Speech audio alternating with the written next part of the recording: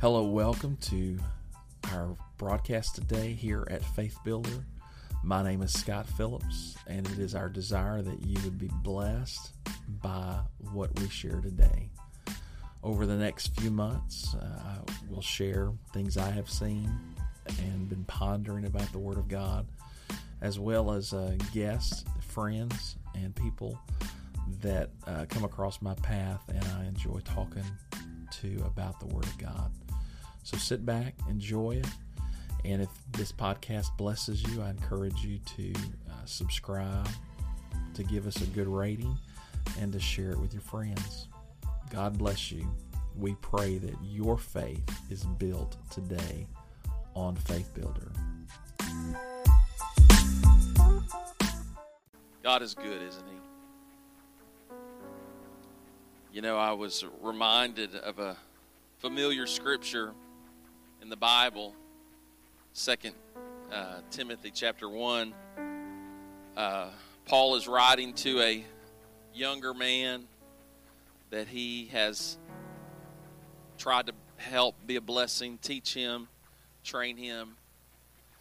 And he starts out writing the letter, says, "Wherefore I put thee in remembrance that thou stir up the gift of God, which is in thee, by the putting on of my hands.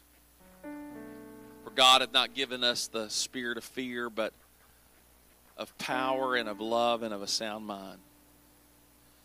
First of all, we must be reminded that what we have inside of us is the gift of God. It is God's desire to put His Spirit inside of you. Amen. We weren't born with this that I speak of, but we are born again with this which I speak of. Amen. We're all born with breath and life, and we have a human spirit, but the Holy Spirit that we receive when we are born again of the water and of the Spirit, there is a gift that God puts in every believer. And Paul is saying, I want to remind you that you stir up the gift of God which is in you. Everybody say, I have to stir up what's inside of me. Because sometimes it's possible to possess something but not be influenced by it because it's dormant. You got to stir it up. Look at your neighbor and say, stir it up. Stir it up. Second of all, what He gave us is not a spirit of fear. If you ever feel anxious, worried, or afraid, that is not from God. What God has given us, He goes on to say, He has not given us a spirit of fear, but of power and of love and a sound mind. The Spirit of God gives us is a spirit of power or dominion or authority. Amen. But you've got to exercise. Everybody say, stir it up. You've got to exercise that which God has given you. It's possible to own a tractor and it just collect dust and quit running. Are you hearing me? You have to start it up. You have to put the plow down. You have to use what God's given you. Power. The second thing, He's given us a spirit of love, which is you could say it's openness to other people. It's a general attitude of kindness, a charity, that which we have toward those around us. That is the spirit that God gave us. God is love. And that which He gave us, when it's stirred up, it's going to cause us to have a positive, hopeful attitude towards other people. And when we're not feeling that, that should tell us I need to stir it up. Amen? And the third thing is sound mind. Amen. If we've ever lived in a generation where people need to have a sound mind, what does it mean to have a sound mind? It means to have peace, to have a general sense of joy, and a mind that's made up. I am going to do what's right. Amen. And I wanted to remind you before I preach today, God has something inside of you. God has a purpose for you. But if it is to be, say it with me, if it is to be, it's up to me. Amen. If you have your Bibles, you can stand with me. I'm going to read a text, and then you can be seated. I'm going to read a longer text. 1 Peter chapter 5. I don't know what heaven's going to be like, but I feel pretty confident that there will not be any sound systems. Amen. I don't believe there'll be any Wi-Fi, Twitter, or Facebook. Amen. All that's going to the lower place, I believe. 1 Peter chapter 5, beginning with verse 6. Humble yourself, therefore, under the mighty hand of God, that he may exalt you in due time, casting all your care upon him, for he careth for you. Be sober, be vigilant. Why? Because your adversary, the devil, as a roaring lion, walketh about seeking whom he may devour. Whom resist steadfast in the faith, knowing that the same afflictions are accomplished in your brethren that are in the world. The same difficulties, the same challenges, the same temptations, the same troubles. What you're facing, you're not alone. Verse 10, but the God of all grace, who hath called us unto his eternal glory by Christ Jesus, after that ye have suffered a while, make you perfect, establish, strengthen, settle you. To him be glory and dominion forever and ever. Amen. Look at your neighbor and say, God is going to help us. Amen. You can be seated. The other day, I was driving to the church. My wife was in the passenger seat. And we talk about things we've read or saw or heard. And my wife said, I heard something the other day I thought that you would really like. And I said, okay. She said, I heard someone say, it's not your fault, but it is your problem. Did you hear that? It's not your fault, but it is your problem. And I heard that and I thought, I like that. And I typed it in my phone. I've been thinking about it this week. And as is often my process in preparing for a message, I had that in my notes and along with other things that I had typed up, and I began to look at various verses that seemed to spark as I read them, and before I knew it, that saying fit with what I had in my heart to preach today. So it's not my fault, but it is my problem. We live in a world, we were born into a world, we were dealt cards we didn't pick. We were dealt situations that we didn't choose. We didn't choose our mama and our daddy, and our mama and daddy didn't choose us. We, through God's way of working and just the way life is, my mom and dad didn't go to the baby shop and say, yeah, that's the temperament I want, and that's the intelligence or lack thereof I want. You understand what I'm saying? My parents didn't pick me out. They didn't get to choose a color scheme from Sherwin-Williams where my fingernails match my eyeballs. I was born, and take it or leave it, there I was. And it's true for you and I. When we were born, we didn't choose our mother and father.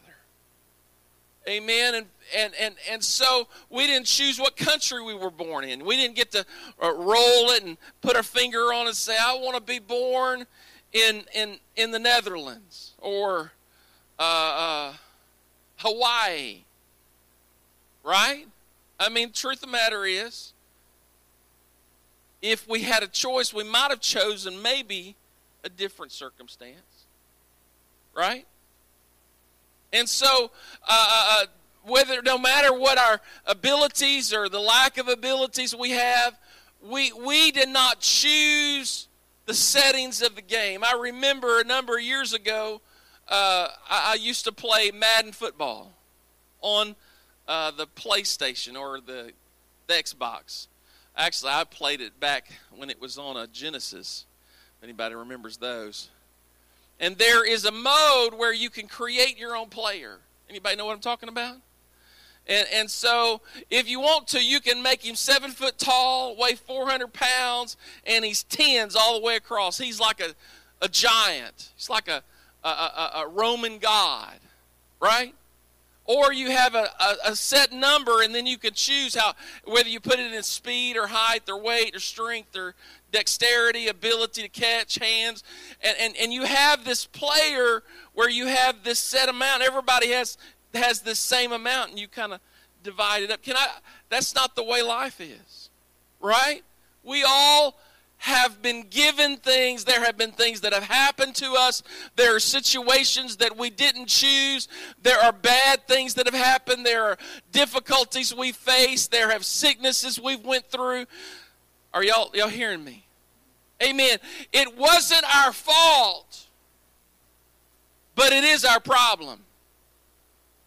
And I thought of many various stories in the Bible that I could read to you and explore with you that illustrates this. And the story that I was prompted is in the Bible, in the book of Daniel, chapter 2. There are 4 individuals specifically that are talked about in the book of Daniel. Daniel, of course, the man whose name is given to the book, Daniel. And then there are 3 friends that he has. And these 4 men, young men, are Israelites. And when they are young, the king of Babylon comes to Judah. And he carries away the most talented, gifted people, most intelligent people. He took the very best of Israel, and he carried them off to Babylon. And he's going to use them to work in his kingdom.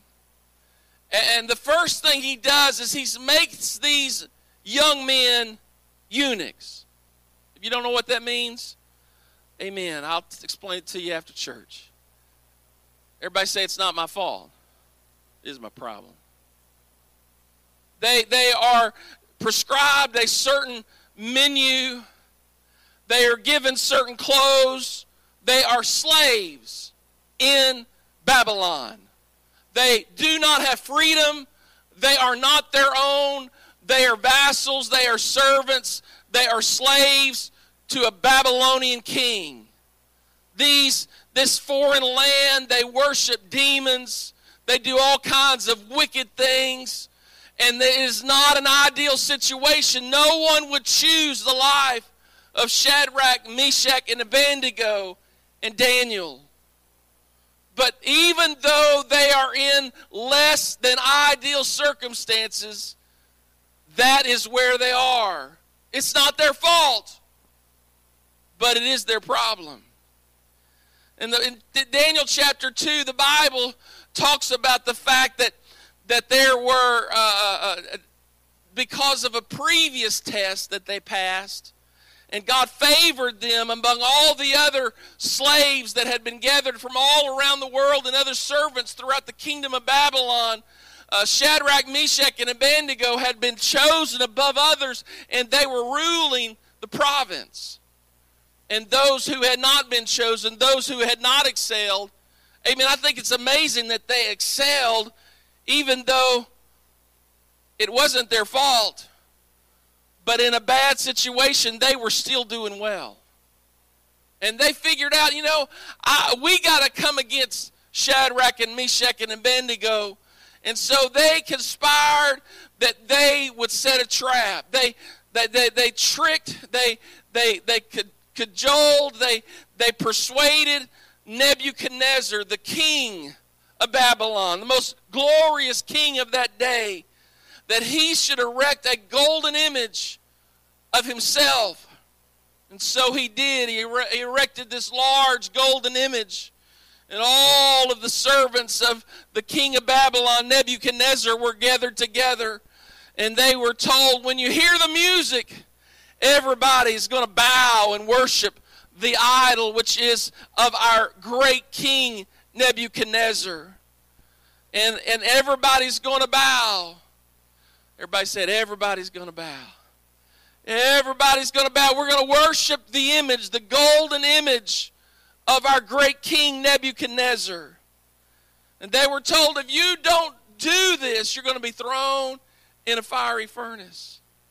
And so it came to the day, I suppose, of the dedication of the idol, of this image, this golden image of Nebuchadnezzar. They began to play the flute and the harps and all the various instruments. That there was a sound made. And the Bible says they all bowed except Shadrach, Meshach, and Abednego. And no, I would say if it's hard to know what someone else is doing if you're doing what you're supposed to be doing. So everybody didn't notice what Shadrach, Meshach, and Abednego was doing because they were doing what they're supposed to do. You know, you won't have much to criticize what other people are doing if you're doing what you're supposed to be doing. But those that had conspired to create this circumstance, they were watching because they knew Shadrach, Meshach, and Abednego were probably going to err on this situation. They were not going to bow. The Bible says that they went to the king, and the king said, "Oh, great king, you know, you said that everybody's supposed to bow, and everyone that doesn't bow is going to get put in the furnace." So they call Shadrach, Meshach, and Abednego, and they bring him before the king. And the king says, "You know what? We're going to give you another chance. We're going to cause everybody all these instruments to play, and when you hear the music play, you better bow." And Daniel chapter 2 and verse 14 says, Nebuchadnezzar spake and said unto them, "Is it true, O Shadrach, Meshach, and Abednego? Do not ye serve my gods, nor worship the golden image which I have set up? Now, if you be ready, that at what time you hear the sound of the cornet, the flute, the harp, the sackbut, the psaltery, the dulcimer, and all kinds of music, ye fall down and worship the image which I have made. But if you worship not, ye shall be cast the same hour into the midst of a burning fiery furnace. And who is that God?" I love this. "Who is that God that shall deliver you out of my hands?"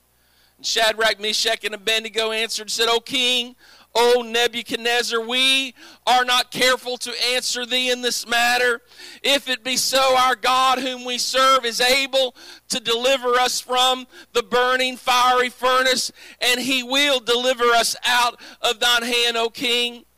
Verse 18, "But if not," can I tell you the difference between the winners and the losers in the kingdom of God are those that have that "but if not" attitude.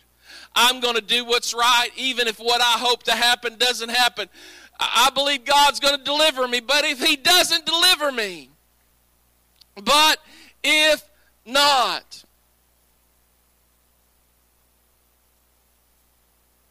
Our God whom we serve is able to deliver us from the burning fiery furnace, and he will deliver us out of thine hand, O king. But if not, be it known unto thee, O king. I want you to picture this. This isn't like the President of the United States. This is a man that has ultimate authority. At his word, he can have you thrown in a fiery furnace. Amen. And most of us, under normal circumstances, when we are faced with someone that has that much power over us, we might very well be like the rest and bow down. Now, I want you to understand, Shadrach, Meshach, and Abednego and Daniel weren't the only Israelites there. There were hundreds, potentially thousands of Jews that were in Babylon. They had been served the same mess that Shadrach, Meshach, and Abednego had been given. They all were in the middle of terrible circumstances. But of all the hundreds that were, there were only these four that resisted the hand of God, that resisted the hand of the king in this situation. So I want you to know, just because you're called the children of God don't mean that you get a pass to live differently than it takes to be a child of God. It's not enough to say I'm an Israelite. It's not enough to say I'm a Christian. It's not enough to claim God as your Savior. When the chips are down and everything is against you, you have to make up in your mind, it doesn't matter how hard this is, I will not bend and I will not bow. Even if I may burn, I have made up my mind, I will be true to the God in whom I'm called by. And he told me, be it known unto thee, O king, that we will not serve thy God, nor worship the golden image which thou hast set up. Then was Nebuchadnezzar full of fury. In the form of his visage, his face was changed against Shadrach, Meshach, and Abednego. Therefore he spake and commanded that he should heat the furnace. They should heat the furnace 7 times more than it was meant to be heated. Everybody say it was hot. And he commanded the most mighty men that were in his army to bind Shadrach, Meshach, and Abednego and to cast them into the burning fiery furnace.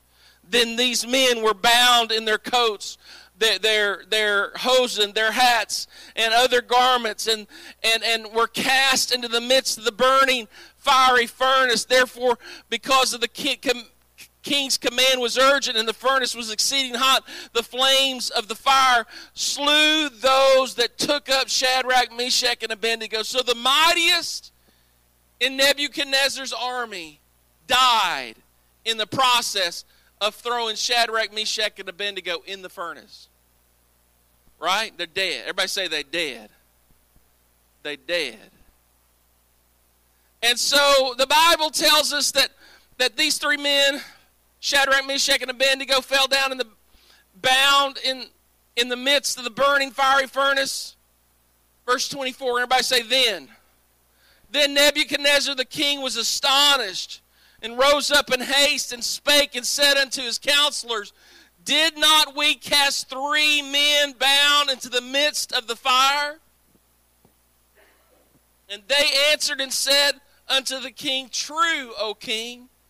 And he answered and said, lo, I see 4 men loose, walking in the midst of the fire, and they have no hurt, and the form of the 4th is like unto the Son of God.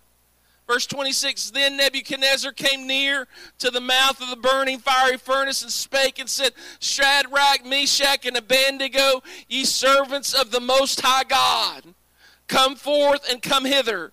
Then Shadrach, Meshach, and Abednego came forth in the midst of the fire.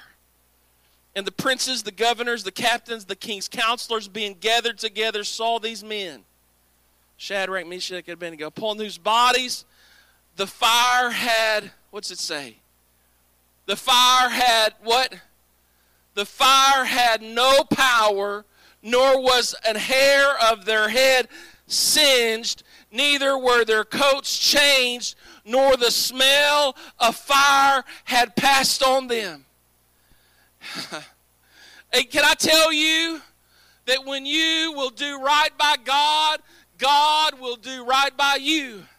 And if doing the right thing gets you in trouble, keep doing right, because doing right will get you out of trouble. Amen. I'm telling you, there is some kind of blessing that comes upon your life when you make up in your mind, as for me and my house, we will serve the Lord. Amen. I'm not sick. My throat's saying, I want something to drink. Hallelujah. Thank you, Jesus. Amen. So it's not my fault, but it is my problem. It's not my fault. Amen. Can I tell you today that no matter your circumstance, your situation, your history, your tragedies, your failures, you open it up for me. It doesn't matter what it is that you have went through. Thank you, sir. Amen. The Bible says you will not lose your reward.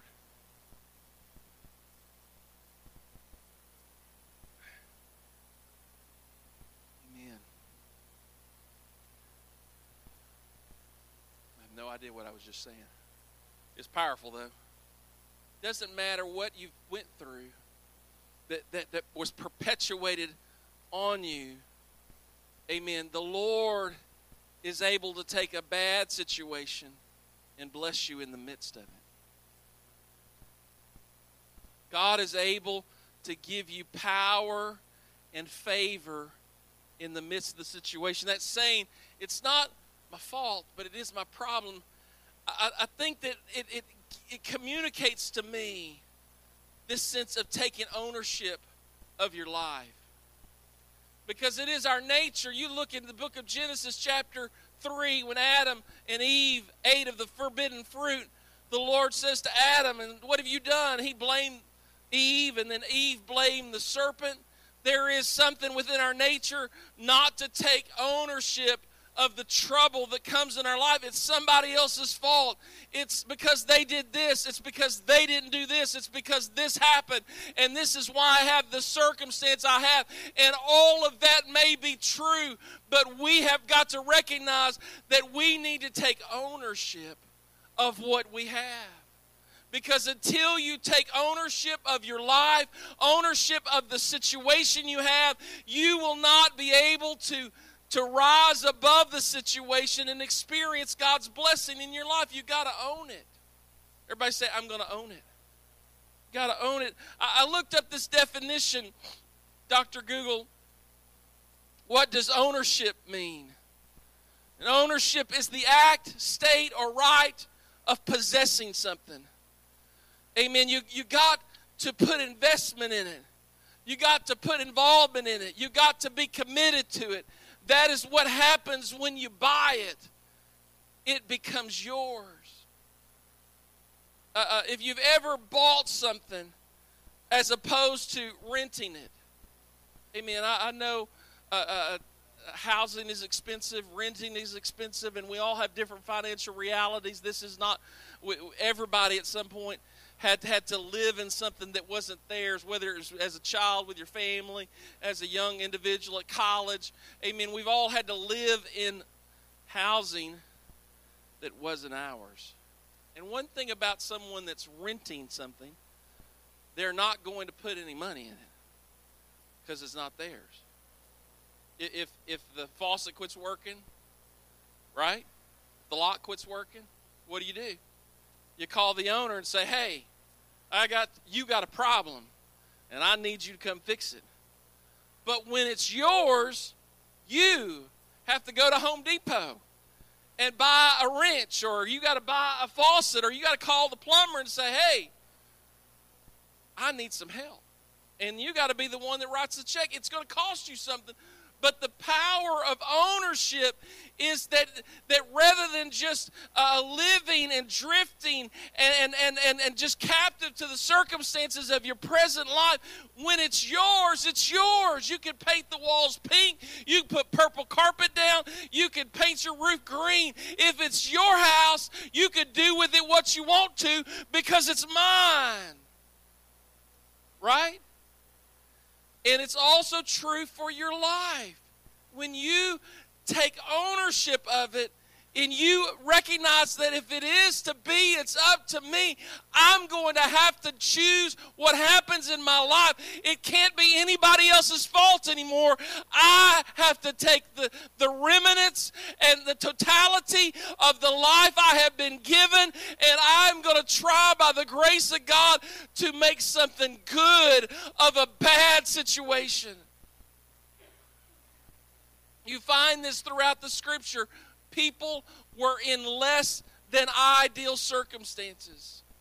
I saw someone recently talking about the modern day church and modern day Christians, and they were not being kind. And I understand. Church world today is challenged, and believers oftentimes do the bare minimum. And I thought about that for a little bit, and I think part of the problem is America is very prosperous. The early church were kind of like Shadrach and Meshach and Abednego. They were subjects of the Roman Empire. They did not own the land they lived in. They did not have ultimate authority. Mary and Joseph had to go to Bethlehem to pay taxes. They were very dominated people. And in that day, compared to America, if you just go back 100 years, the poorest people in America are wealthy compared to how poor people used to live. Because most poor people, I know there's people very on the fringe, don't know how to access various programs and things. There's a lot of things available. But the idea of hot water that you could access from inside your house was a dream. To be able to go to the bathroom in the middle of the night without having to walk down a trail. That today we have access to so many conveniences and luxuries that people would have spent a lot of their money to have. It is available to us, and we can order it online. It'll be delivered in a box. We can go to Walmart, pick it up. We can go through the drive-thru and pick it up.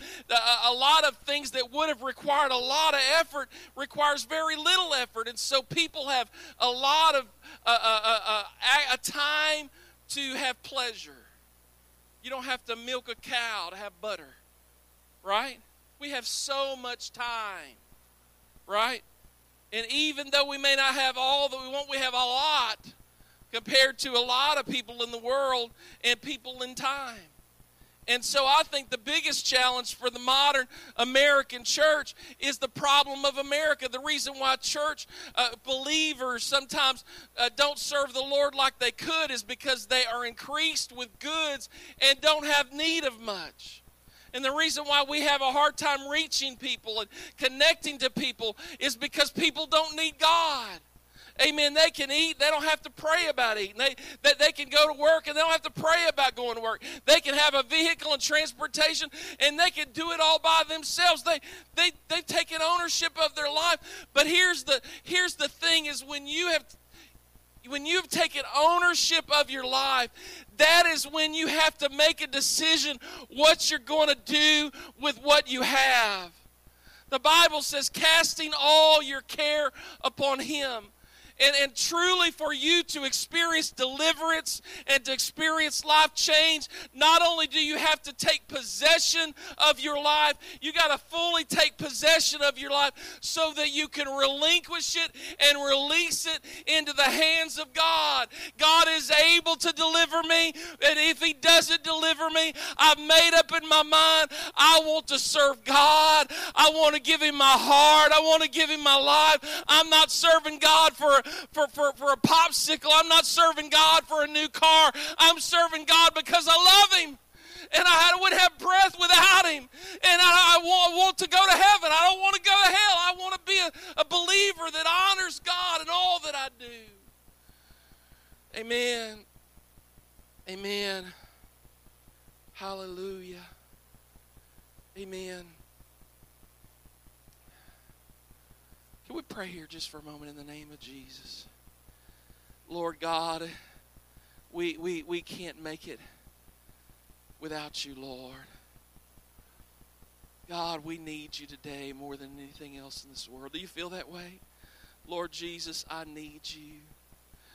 Lord God, You see every question that I have in my mind. You see every need that I have in my life. You see every situation that seems to be beyond my ability to fix, oh God. And Lord Jesus, today I ask you, oh God, to help me see your hand in my life, oh God. I ask you, Lord Jesus, to open my eyes to see the way that give us me wisdom, Lord, God, in what I need to do. Amen. Amen. You know,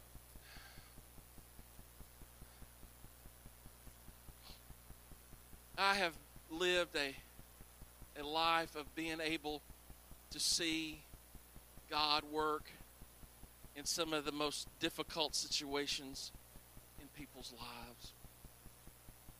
I have sat with people in hospitals. I have sat with people in the waiting room of courthouses. I remember one time there was a family. Let me back up a little bit. I was praying one night at the church. And while I prayed, the Lord showed me these two men I had never seen in the church house before. One man used to go to the church, and the other man was friends with this man that used to go to the church decades ago. And I had communicated with him some, and he essentially said, "Leave me alone. I'm good." And one day I was praying in the church, and the Lord gave me a vision of these two men.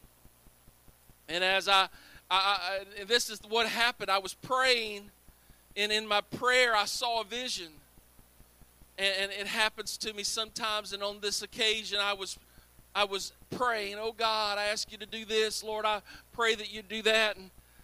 And as I prayed, I saw myself with a fishing pole. I was in a boat, and my pole was bent over, and I began to reel in this line that I had these fish on. And as I reeled the line in and I pulled the line up, on the line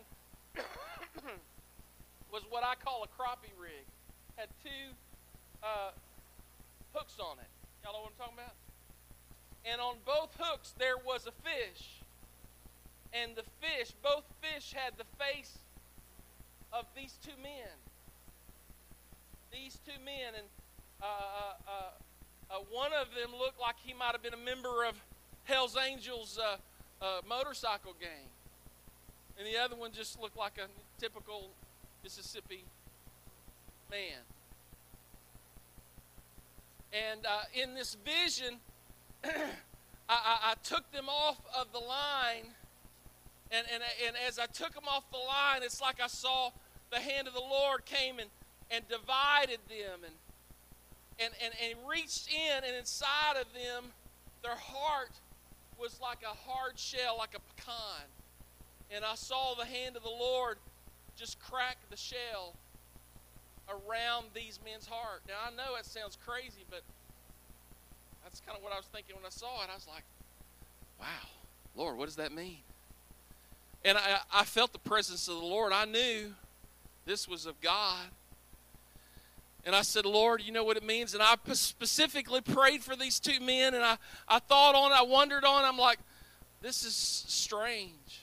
And on a Sunday morning, the man that I knew, I feel like I need to tell this. The church I pastored was a small, older church down in Hazelhurst. And it's a typical small, white Mississippi church. And this man, when I would go see him and talk to him, drink coffee, he called me Rabbi. One day he said, "Rabbi, I just got to tell you, you might as well leave me alone." He said, "I'm not going to go to church with a bunch of that word that you don't say about people of African American descent." He said that word. "I'm not going to church with a bunch of..." And I looked at him, I said, "You're going to have to learn how to go to church with everyone, or you're going to go to hell with everyone." And, of course, he looked at me, and he wasn't mad at me. I wasn't mad at him. He said, "I'm just telling you, I ain't going to church with a bunch of..." And I was like, "Look, I'm praying for you, but I'm not going to quit preaching and reaching and loving and helping people just because they look different than I do and you don't like it." That's exactly right. And I looked at him. I said, "Look, The Lord loves. And he said, look, I'm just telling you, just leave me alone. I said, no, I ain't going to leave you alone, but I'll talk to you later, and went on. So this man said he was never coming. And one Sunday morning, this man with this other guy that, like I said, looked like he was a member of the Hell's Angels, I was standing in the foyer of the little church, and I was standing there, and these two men walked in with their wives and their kids and their grandkids, about 13 people, and they filled up 2 pews in that church. And and I saw the Lord touch that family. We baptized them. Some of them got the Holy Ghost, and God began to do maybe some of the most miraculous things that I've seen in my ministry in that season. I saw the Lord take people, and God did miracles in their lives. Amen. And it wasn't something I created. It was God dealing with the hearts of people. And I truly believe that all of us need to recognize that at the end of the day, God and you have an appointment. And you're going to have to decide, am I going to open my heart to the Lord and let the Lord's will be done in my life? Or am I going to keep trying to do it on my own? Can I tell you, if you do it with God, it's always better. If you do it with the Lord, it's always better, because the Lord can bring favor out of the worst circumstances. God can turn things around that seem to be impossible. Amen. There was a situation where one of the men's son had children through another relationship, and the father of the daughter, anyway, the family that had the baby, that wanted to keep the baby, was a very powerful, wealthy man in Louisiana. The uncle was the sheriff, cousin was the judge, and there was no way they were going to have access to that kid. And they were going to court and paying lawyers. And I remember I told them, I'll go to court with you. Just it was a really hard situation. And we went down, and we got to the court at like 1 o'clock during the day. We waited all day. And then it's 5 o'clock. And at 3 o'clock in the morning is when the court started. Yeah. The justice system isn't always just. There are corrupt and crooked people that are in power. Come on, somebody, right? And it's not a fair system. My dad told the story. One time he went to lunch with a wealthy lawyer. And Dad describes it that he was in his paint clothes, and they went in this fancy restaurant, and this lawyer's dressed up all nice. And my dad asked the man, said, "Is there justice for the poor man?" And the lawyer told him, said, "Nope." You got to have the money to pay for a good lawyer, right? We know that's the way it is. So we're in this very difficult situation, and I will just summarize the conclusion of it. When we left that court that day, everything had turned around, and a miracle had happened in the midst of an impossible situation. And I truly believe the catalyst for the miracle was that day when they decided, we've tried everything else in this world, we might as well try Jesus.